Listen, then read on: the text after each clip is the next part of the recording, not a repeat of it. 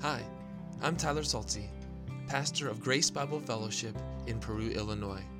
Our mission at Grace Bible Fellowship is to magnify the glory of the triune God in Christ Jesus by proclaiming God's Word to advance the gospel in our lives and the world. We base who we are and what we do on the good news of Jesus. If you would like to find more information about Grace Bible Fellowship, you can visit our website at www.gbfperu.org. I'm so thankful you've come here to listen to God's Word proclaimed as we seek to understand it and be transformed by it. I hope you find this time meaningful, challenging, convicting, joyful, and even life-changing as we worship through the preaching of God's Word.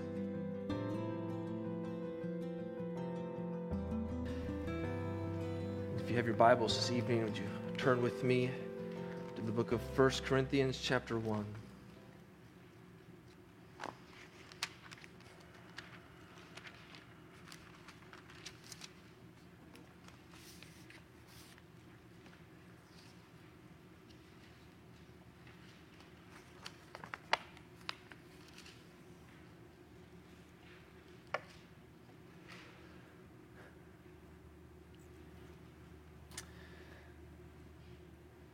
At the heart of the Christian faith is the cross. And if that seems at all the most fundamental, the most basic statement that we could make in regard to the Christian faith, perhaps it means we need to hear it all the more.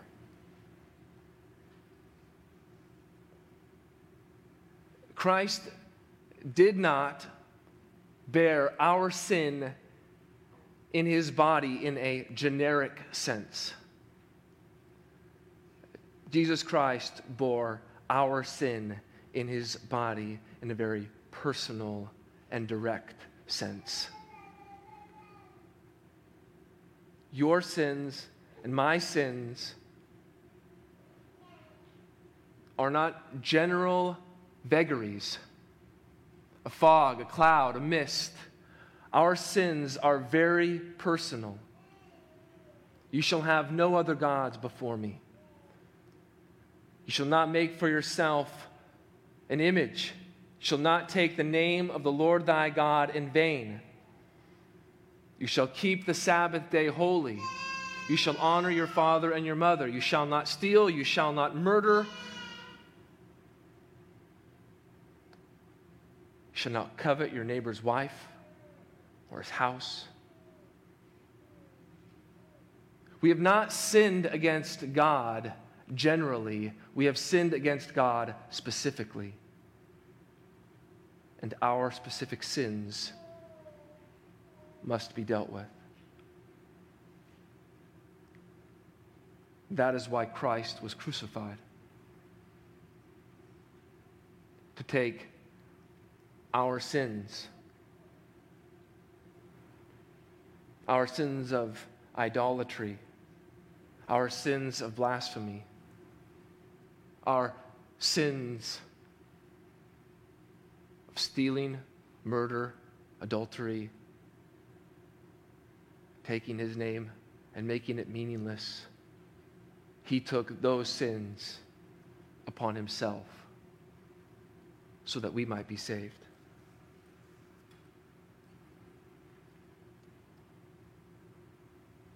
And Paul says in 1 Corinthians, he came to preach the gospel. So would you stand with me as I read just two verses tonight I want us to focus on. 1 Corinthians chapter 1, I'm going to read verses 17 and 18. We stand for the reading of God's word because we want to respect God's word, honor God's word. If you are unable to stand, we trust you are respecting God's word in your heart.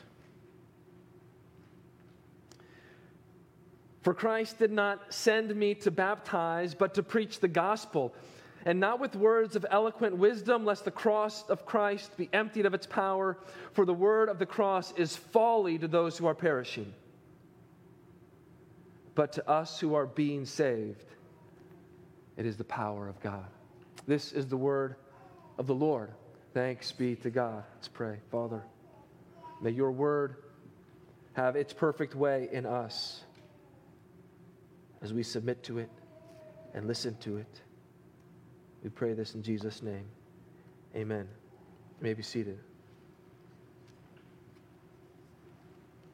There is a word that I believe we need to reclaim, and that word is evangelical. We are evangelicals. What does that mean? It means that we are those who focus on the evangel. And who is that? That is our Savior and Lord, Jesus Christ. Evangelical means people of good news. The greatest news that there is in the world is the news about Jesus Christ, what He has done. Not only has He come to earth to live the perfect life, but that He came to redeem mankind and to reconcile mankind to God through His death. And so we need to tell people, unashamedly, we are evangelicals because we are gospel people. That is who we are. That is what we are about. And if we are gospel people, we must also be cross people. Not cross as in angry, cross as in the cross of Christ.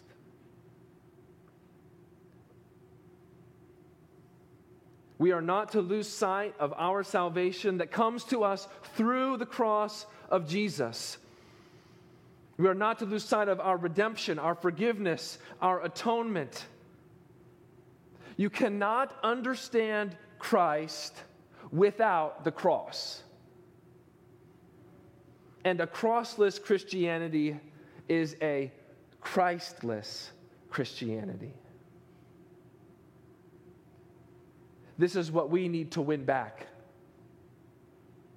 This is what we need to fill into that meaning of what it means to be an evangelical. Our identity is bound to Christ, and so therefore our identity is also bound to the cross. How do we identify ourselves? We are those who believe in the substitutionary atonement of Jesus Christ on the cross. That is, Jesus took our place on the cross. Jesus died the death that we deserve to die on the cross. And we receive His righteousness.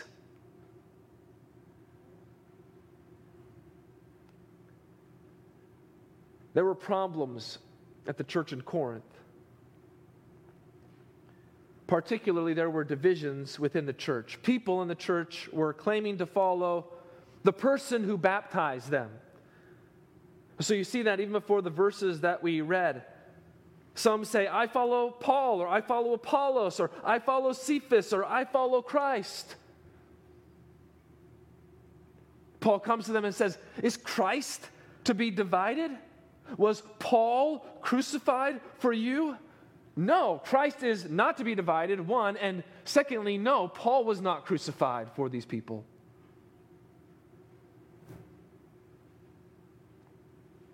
By claiming to follow various people, they were dividing Christ and they were dividing His church, and they were downplaying and minimizing the all-sufficient sacrifice of Christ. In the midst of these divisions, what is it that Paul said is needed? What's the remedy to these divisions? Well, I think it's what Paul says in the verses that we read. For Christ did not send me to baptize. Is Paul saying that baptism is unimportant? No.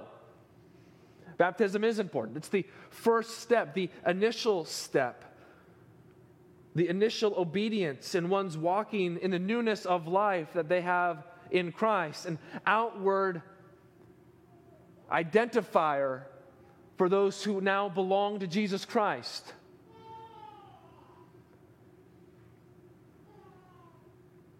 How horrifying now that these baptized people were identifying themselves with people other than Christ. When someone goes underneath the water and then comes back up, what's happening? They are identifying with Christ, right? As Christ was to take the judgment of God and die and be buried. So this person goes underneath the water as a depiction that they were once under that judgment. But now what? As Christ has been raised, so this one has been raised with Christ to walk in the newness of life. Baptism is about identifying with Christ, and these people were now identifying with people other than Christ. I follow Paul, I follow Apollos, I follow Cephas. The whole point of baptism is someone saying, I follow Jesus Christ and Jesus Christ alone. Baptism was to proclaim their allegiance to Christ, not any other man or leader in the church. As necessary as baptism is, Paul was sent by Christ to preach the gospel. Baptism is right and necessary and good, an act of obedience, but baptism does not save anyone. But the gospel is the power of God unto salvation for everyone who believes. Preaching the gospel makes gospel people. And our lives are to be centered on the gospel because the gospel is what unites the people of God into Christ's body. Center your lives on the gospel, not on teachers of the gospel. People will quickly take pride in the preachers that they like. Maybe you have a particular preacher that you like to listen to, a podcast, on the internet, on the radio. But guess what? Preachers will never unify the people of God. Only the gospel that they preach unifies people to God.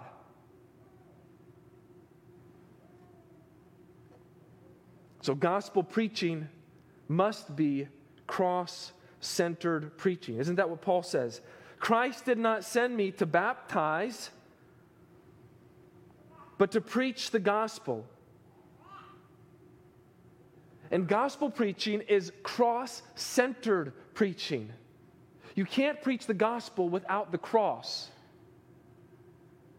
And here is the question that we need to ask ourselves time and time and time again. Is the word of the cross, is the word of Jesus Christ and Him crucified, is that word enough, or do we need something else?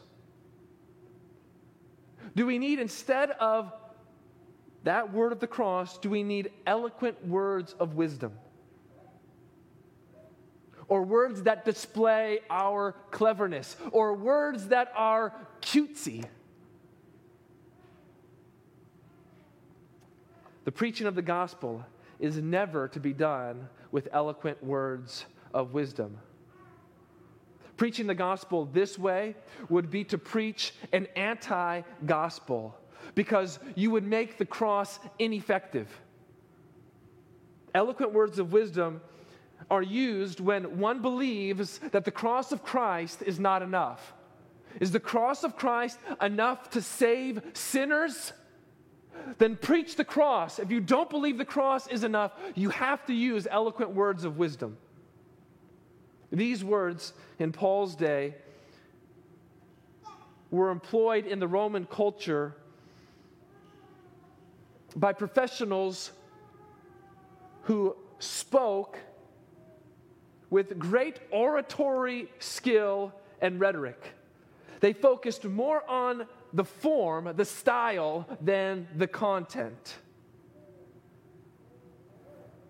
It was confining the preaching of the gospel with human, worldly wisdom. Or to put it another way, let's think about it like this. What is it that makes a good sermon?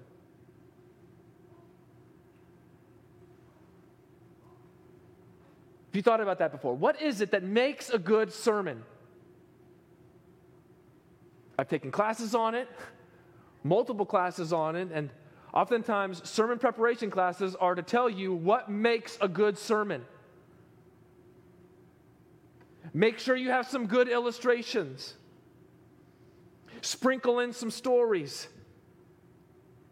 Put in some personal anecdote, Pastor. That's really what connects you with other people. Use more humor. Be more conversational. Lighten up, Pastor. We just need some warm fuzzies.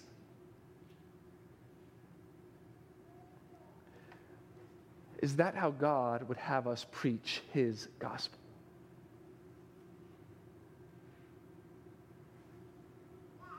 Is it what we would say makes a good public speaker? The problem is when people are wowed more by the eloquent words of wisdom than by the word of the cross. Perhaps we think we will win people with our cleverness and with our cutesiness, and then we'll slip in the gospel through the back door. The cross, though, is the only way into the gospel. You can't win people with eloquent words of wisdom, with your oratory skill, with wowing them with your speech, and then try to slip in the gospel through the back door. When one preaches with what Paul calls here eloquent words of wisdom, it empties the cross of its power. It diminishes the cross. It brings the cross to nothing. It nullifies it. It makes it void. Eloquent words of wisdom makes the cross ineffective. When this kind of man-centered technique is used, the cross becomes useless.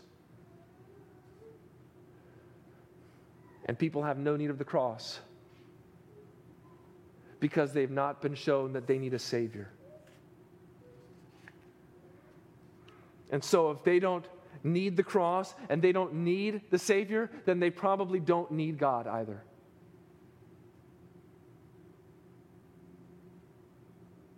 The cross becomes useless when people aren't really sinners. Perish the thought. Perish the thought of the cross becoming useless. For then, Christ died for no reason, for no purpose. The cross has become a tragedy, a waste. Eloquent words of wisdom used to proclaim the gospel desecrates the cross of Christ. What happens when these eloquent words of wisdom are used? It's manipulative. They elevate their oratory skill. They divide people into certain statuses. And the preaching of the gospel is used as a vehicle for promoting self-esteem, self-fulfillment, and self-assertion. It turns the cross upside down and empties it of all that the cross offers and all that the cross demands. Words of eloquent wisdom are a shortcut to transformation, and they nullify the means of restoring one's relationship with God. The preacher who is only out for results bypasses the transformative and promissory power of the cross and nullifies it. These words of man's wisdom don't change anybody. They make you feel good. They make you think you know a lot. They make you think you are right. They impress you. They captivate you. They might even arrest your attention, but they will never change you. And the danger of this kind of preaching lies in the fact that you become self-congratulating. This kind of preaching, what it does is makes you pat yourself on the back. Oh man, you're really great. You're really good. You got it all together. What happens when the people of God become self-congratulating people? Let me tell you what happens. There's no more repentance. There's no more conviction of sin. Self-congratulating people are entirely at odds with the cross. The other danger of using these eloquent words of wisdom is that it puts the audience as those who judge the sermon.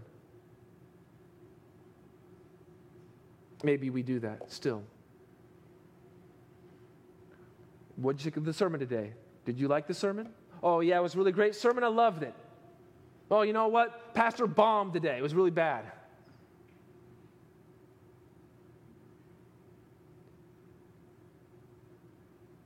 When one preaches with eloquent words of wisdom,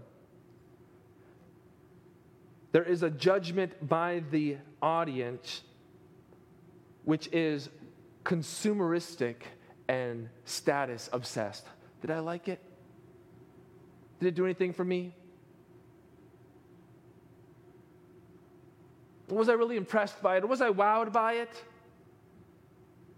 But what happens when you preach the gospel and the word of the cross? The listeners are no longer the one in the judgment seat, but they realize that the judgment is upon them. That they stand condemned as sinners, if not for the cross of Christ, if not for His saving power, if not for His divine grace, if not for His amazing mercy, if not for His steadfast love. It is impossible to make the word of the cross appealing to everyone.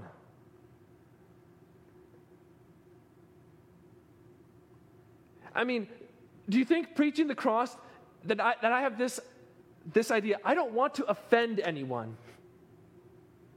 I don't want to make anyone upset. Listen, I am not going out of my way to offend you. I'm not seeking to offend you. It's not my desire to make you upset, but you will be. I don't have to try. By simply preaching the cross, some will be upset. Some will be angry. Some will mock, some will deride, some will oppose, and some will storm out.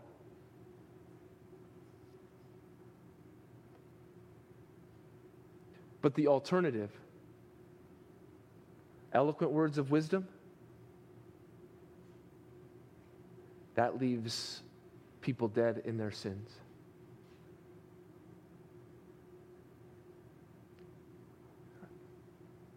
Paul does not want the cross to be emptied of its power. And then look at verse 18. For the word of the cross is folly to those who are perishing. Why is the word of cross folly to those who are perishing? This is the view and estimation of man. When man uses his own reasoning, his own intellectual powers, his own measure of what works, he judges the cross to be folly. A crucified Savior? No way. That doesn't work. That doesn't do it for me.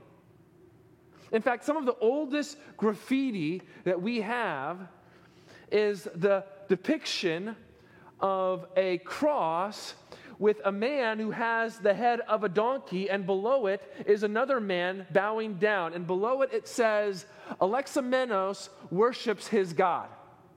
That's what the world thinks of a crucified Savior.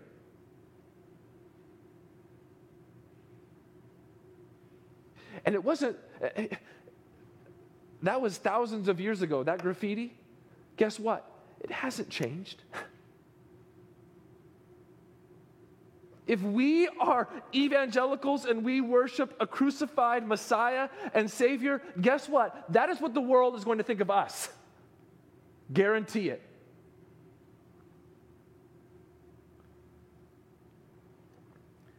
Paul says this word of the cross is folly to those who are perishing because it is a stumbling block to Jews. Jews could not comprehend this.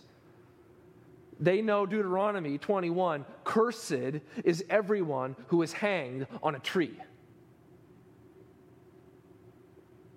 Jesus Christ can't be our Messiah because that action right there was shown that he was cursed by God. He was anathema. He was cut off from God. There is no way that he can be our Savior and our Messiah.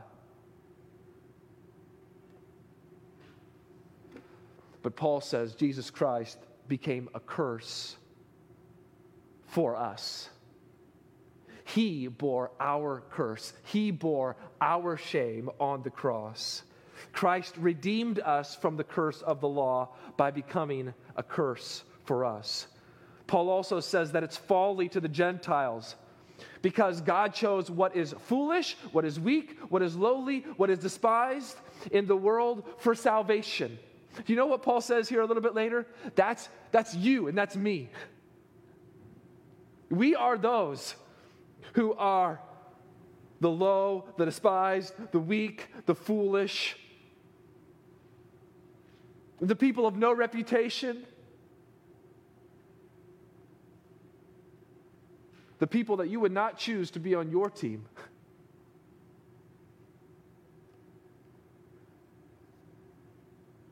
Jesus Christ crucified to them is shameful, it's embarrassing, it's something to be derided and brought low, not something to be exalted.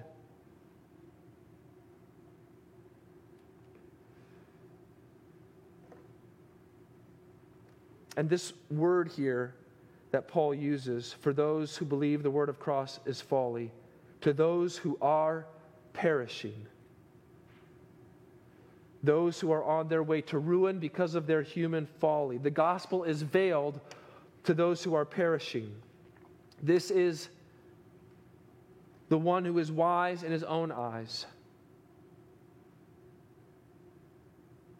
And what happens to these people who are perishing when the word of the cross is preached, when Christ is preached? A fragrance goes out. And for the perishing, it's a fragrance of death to death. It's a fragrance that reminds them that there is no hope if they are to reject Christ. They are those who have refused to love the truth of the cross, the truth of Jesus, and so be saved. They are deceived and blinded. And people are responsible for their own state of perishing. That's the idea here, those who are perishing. It's used in this tense that we don't really have in the English language, but there's this idea where they are not only the subject, they are the perishing, but they actually are involved in the action. In that sense, they are responsible for their own perishing. Not only are they the perishing, but because of their lives, because of how they've lived, because of their disobedience, because of their rejection of the gospel and their rejection of Christ, they're responsible for their own perishing.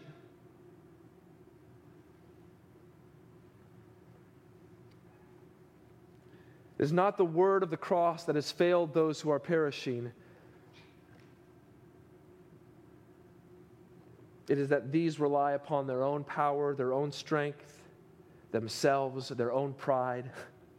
Like the people of the Tower of Babel, we will make a name for ourselves. We will be great. And I think here there's a point of application for us. We are to be those who are brokenhearted over the perishing. We continue in patiently preaching the word of the cross in light of the perishing. But our heart breaks. We want to see the perishing come in. We want to see the perishing have the veil removed from their eyes so they see the light of the glory of the gospel of God in the face of Jesus Christ, and that they put their faith and trust in this crucified Savior who bore their sins on the cross and so be saved. We pray for that. We want that. We long for that. It breaks our heart that there are perishing people. For God so loved the world that he gave his only begotten Son, that everyone who believes in him, what?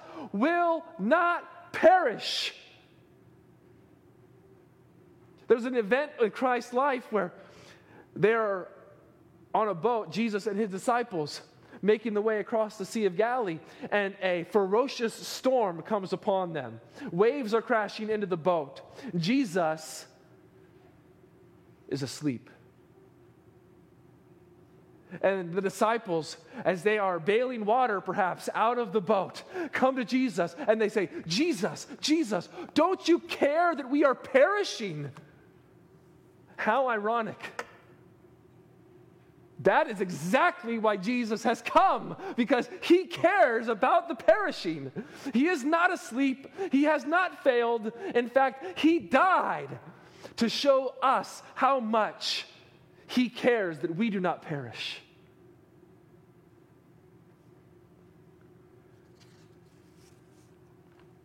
I pray tonight that you are not in that category. If you are, come to Jesus. Put your faith and trust in Him. He will save you from all of your sins. He will rescue you. He will forgive you. He will give you the gift of eternal life. He will not forsake you. He will not cast you out. He will not turn you away. His arms are open wide. Come to Jesus. Rest in Him. For those who are perishing, the word of the cross is folly. But to us who are being saved, it is the power of God. The word of the cross is at the heart of our faith and practice as Christians. It provides the basis for our Christian identity.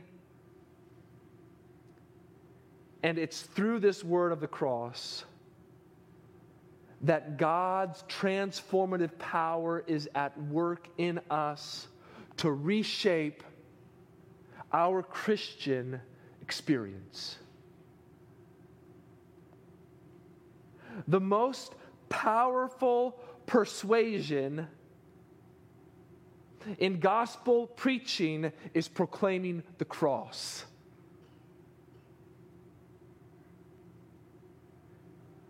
God has made worldly wisdom look like foolishness through the cross. Because exalting a crucified Christ contradicts worldly wisdom. There was the category of the perishing before, but now what is this other category? But to us who are, beautiful words, being saved. Beautiful because sometimes we use this language of saved in different ways. I am saved, past tense. I will be saved, future. But here, Paul gives us this beautiful picture. We are those who are being saved. It's used to describe something that is happening to believers now, in the present. Salvation is doing a work in us today.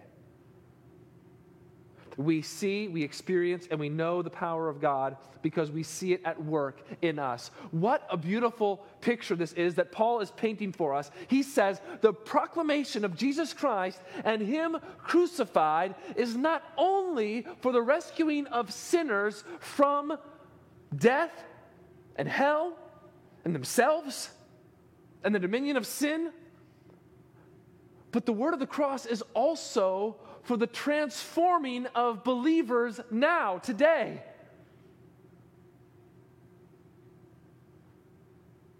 The word of the cross is power because look at who God has chosen. God has chosen us. We are demonstrations of the power of God. Undeniable change takes place in believers. Our lives bear witness to the almighty power of God, which is at work in us through the word of the cross. It is through the cross that God's transforming activity becomes operative, effective, actualized. Dear brother and sister, we still need to hear the cross often and regularly. We should never be far from the cross.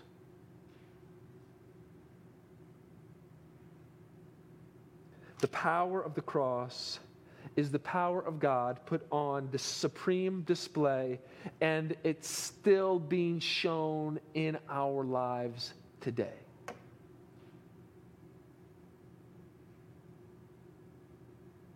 But this maybe is the most difficult lesson that we have to learn tonight. Gospel people focused on the cross results in cruciform lives. Gospel people focused on the cross results in cruciform lives. What this means is that your life will look like the death of Christ. Your life will look like the cross. Your life will look like suffering and pain and death.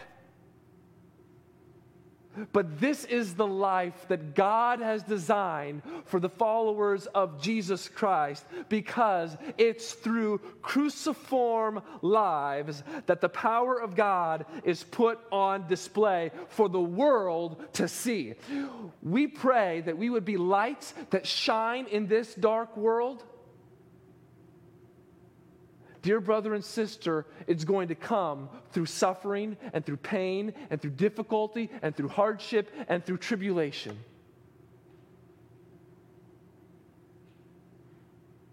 It's going to come from people who are barely hanging on. It's going to come from people who don't know where else to turn. Because that is where the power of God is displayed. Because that is where the word of the cross is made known to the world. Because there, people begin to see what Paul says when he says, it's no longer I who live, but it's Christ. Christ crucified. Christ dead and buried. Christ living again in me. You will go through suffering and hardship and trial and pain and suffering.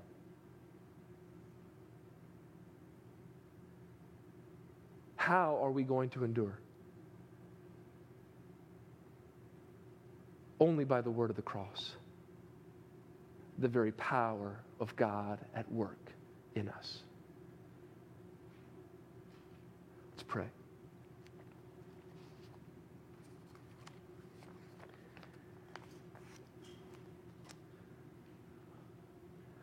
Father, let us continue to preach the gospel. Let us continue to be those who are focused on the cross. Let us be those who live cruciform lives so that your power might be on display through us.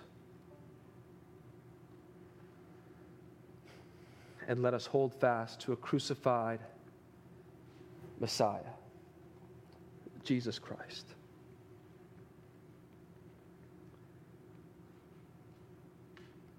For he is all that we have,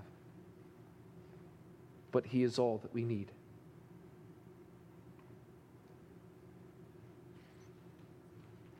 If you would prepare for the Lord's Supper at this time, if you didn't get a cup on the way in, Eric's in the back. He has those for you there. But if you would take a moment and prepare that bread, take it out there, put it in your hand. A way for us to visibly demonstrate the gospel of Jesus Christ tonight, to hold this bread and this cup in our hand. This bread which represents the body of our blessed Lord and Savior, and this cup which represents his precious blood. We do this in remembrance of him. We do this to proclaim his death until he returns. We do this because we are gospel people and cross people and people who never want to be far from the sacrifice of Jesus. So would you take a moment to examine yourself? This time is for those who are believers in Jesus Christ. If you are a believer in Jesus Christ, we welcome you around the table with us to partake with us. If you are not a believer, we just ask that you would refrain from taking it this time, but spend this time to meditate on what we have talked about tonight, what Christ has done on the cross.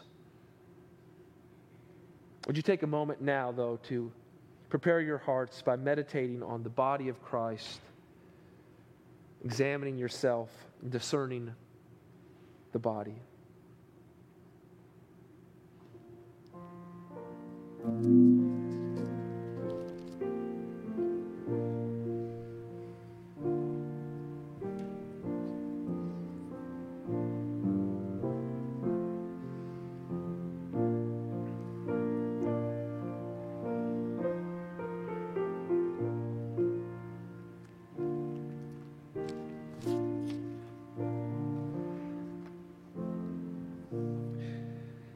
1 Corinthians 11:23 says, "For I received from the Lord what I also delivered to you, that the Lord Jesus, on the night that he was betrayed, took bread, and when he had given thanks, he broke it and said, 'This is my body, which is for you.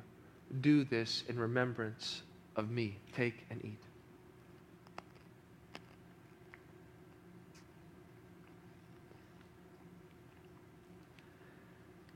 And now, as you prepare the cup, would you take some time to meditate on Christ's precious blood, which cleanses us from all of our sin?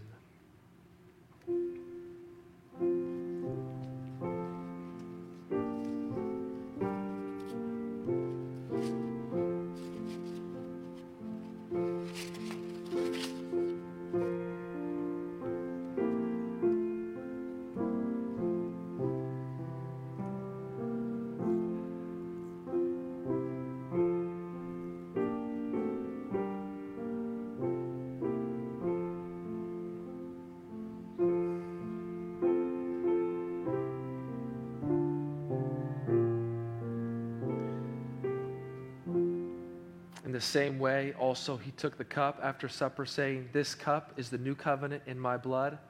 Do this as often as you drink it in remembrance of me. For as often as you eat this bread and drink the cup, you will proclaim the Lord's death until he comes." Take and drink.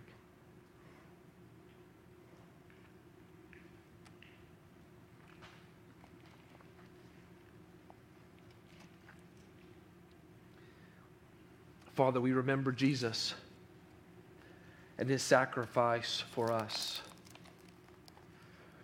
May the gospel be of first importance in our lives, that Jesus died for our sins in accordance with Scriptures, that he was buried in a tomb and rose again on the third day in accordance with the Scriptures.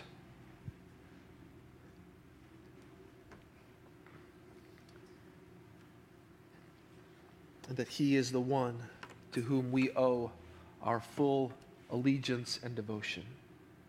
Thank you that he paid the price, the full price of our redemption. We pray this in his name. Amen.